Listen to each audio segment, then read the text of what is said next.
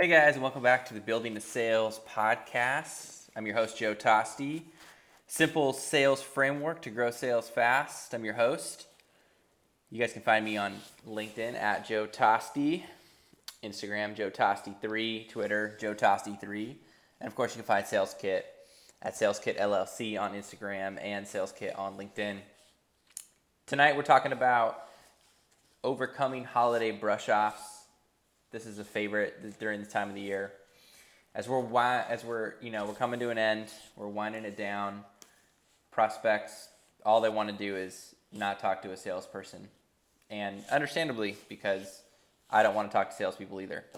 So, if that's how a lot of us are feeling, we should just give up and quit, right? We should just give up and call it a day, turn in our coats. Answer: wrong. We're not going to do that because in the B2B space, there's a number of interesting opportunities that if we give up too easily, we might not actually be able to uncover potential deals that need to get closed by December 31st. So let's kick it off. I have 3 to 5 common holiday objections, and then I'm going to kind of give you a background story to each one and the tactic I used. So number one, let's talk about this after the new year. That's going to be a really common one, right? So how do you handle that? How do we handle, let's talk about this, after the new year, which really means the 3rd or 4th week in January. If you're lucky, people go on vacation. You're talking really February, right? So how do you nail this down? Let's talk about this after the new year. What we can say is, hey, you know what? Let's actually put 10 minutes on the calendar to chat tomorrow or early next week if this is something that we can lock down this quarter. And the reason why I say that as far as locking down this quarter is there's a number of companies, and there are two sides of the coin, right? There are two sides. The first side is they need to spend money by the end of the year. This is what people don't understand. They need to spend the money.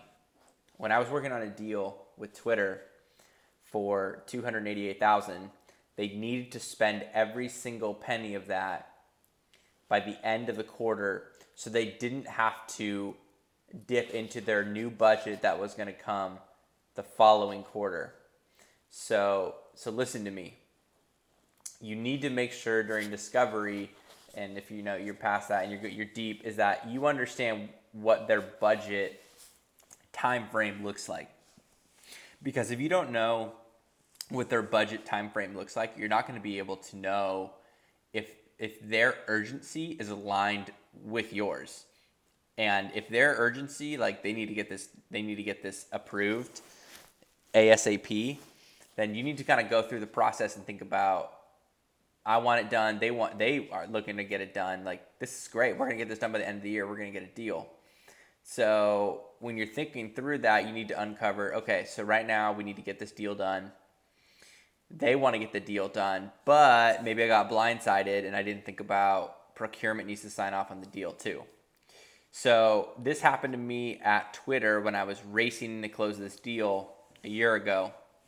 And one of the things that stuck out to me was that everything on everyone's plate was good to go. The only thing that needed to be done was we needed to get procurement to sign off on it. And we were sending the contract back and forth. So this is where the details come in. And, luckily we were able to get all the cash allocated towards that quarter and get the deal done. And we were off to the races. So it's important when the prospect says, hey, let's get this done at the new year. You might just need to give them a reminder that, hey, we're almost done. And I know that you're going to get that new budget and you don't want to have to allocate it next year's budget or next quarter's budget towards what's happening today. Let's just put 10 minutes on the calendar right now. We can chat about it and see if we can't lock this down. And they're going to appreciate that. Okay? That's one way, one scenario of handling that. Another scenario, another question you might come across is, hey, kind of different wording. Hey, I'm too busy. I'm wrapping up the year. I'm wrapping up the quarter. I'm just too busy. Hey, I completely understand. Why don't we look at putting a date and a time on the calendar right now for early January, and see if this isn't something that, we can just dive deeper on. And you want to get it. Now that only works if you can really, if you know the prospect and you can get on their calendar, right? If there's a specific date and a specific time that you can get on their calendar, then you're going to be good to go. Then you're going to be solid. But it's not a real meeting unless you can get it on their calendar. And that's the important thing. Like, you have to get it on their calendar. That's the whole thing, right? You've got to get it on their calendar. It's got to be on your calendar. They've got to confirm the meeting. And that's the most important part, right? So if they're wrapping up the year, they're wrapping up the quarter, very common holiday objection. And some people, the quarter, the year's over, they don't care. They're just going out. And that's okay. That you probably should have been, getting ready early third quarter to close any business by the end of the year, right? But if they're saying, hey, we're done, like I was working a prospect at Shutterfly. I was doing a large deal there, and they locked down the software code for the fourth quarter. And so what I learned was they weren't going to make any decisions in the fourth quarter, but they were also planning for next year. And so as they were planning and they were looking to implement into the early months of the year, I was having active discussions in the fourth quarter to progress towards a deal in Q1. So it's very important to uncover when they say, hey, I'm just busy wrapping up the year, wrapping up the quarter. You need to figure out, are they going to also plan during this part of the time? Are they going to evaluate different vendors? Like, what are they going to be doing as they're wrapping up the year? Like, we need to unpackage what wrapping up means. We need to get a date and a time. If they can't commit to that, a cool little tactic you can do is just ask them like what email subject line they would respond to, or the best avenue. I was working a deal at Walmart Labs, and the director of engineering would never respond to my emails, but he would always see me commenting on LinkedIn, and then out of the blue, he'd be like, let's meet now at Walmart Labs. So I'm driving around Silicon Valley, and I show up to the office, and he would just DM me on LinkedIn. So people are paying attention. You're visible. Keep doing your thing. You're not going to be able to wrap it down, get on everyone's calendar.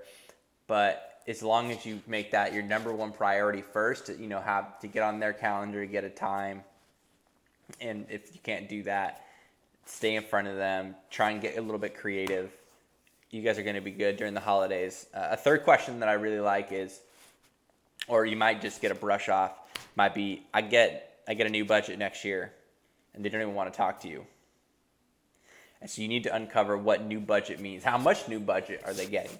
Is there any budget from this back end of this year that we can use that we don't have to go use your new budget for?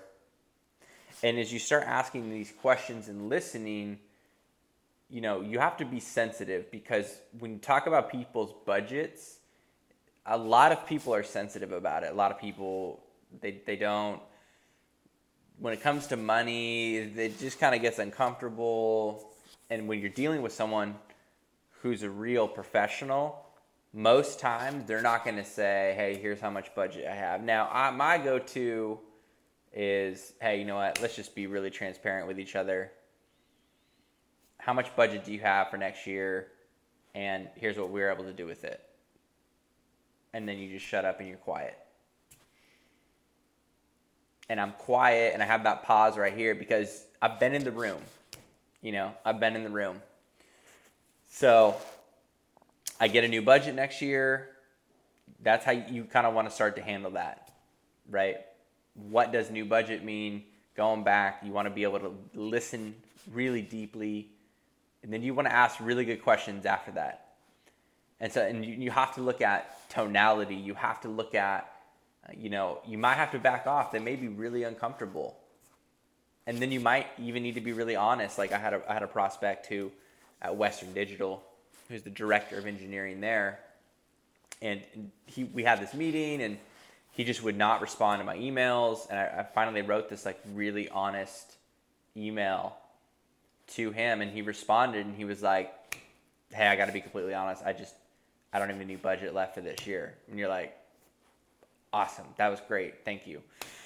And that helps you, you know, because you don't want to be that annoying sales rep, but you want to be transparent. You don't want to waste anyone's time, and you want to be there to help them and show value. So those are some tactics in the B2B space that work really, really well during the holidays. And I know as I'm shooting this, it's December 30th right now. The holidays are still going to be coming in. Like, people, for some reason, they don't want to go back to work until like the third week of January. So people are going to take time with their families, and they're, you know, we're going to have New Year's, all of that. Like, it's going to be a good time. You're still going to get holiday objections. And then the funny part about life is the next holiday objection is going to be Martin Luther King Day on January 21st, right? Or like, you can take the holiday part and just scratch it. Prospects are always going to have a brush off for you. They're always going to be ready to brush you off. So just realize that that's coming. The brush off's coming. You know, I'm too busy. I'm not interested. Send me more information. The price is too high.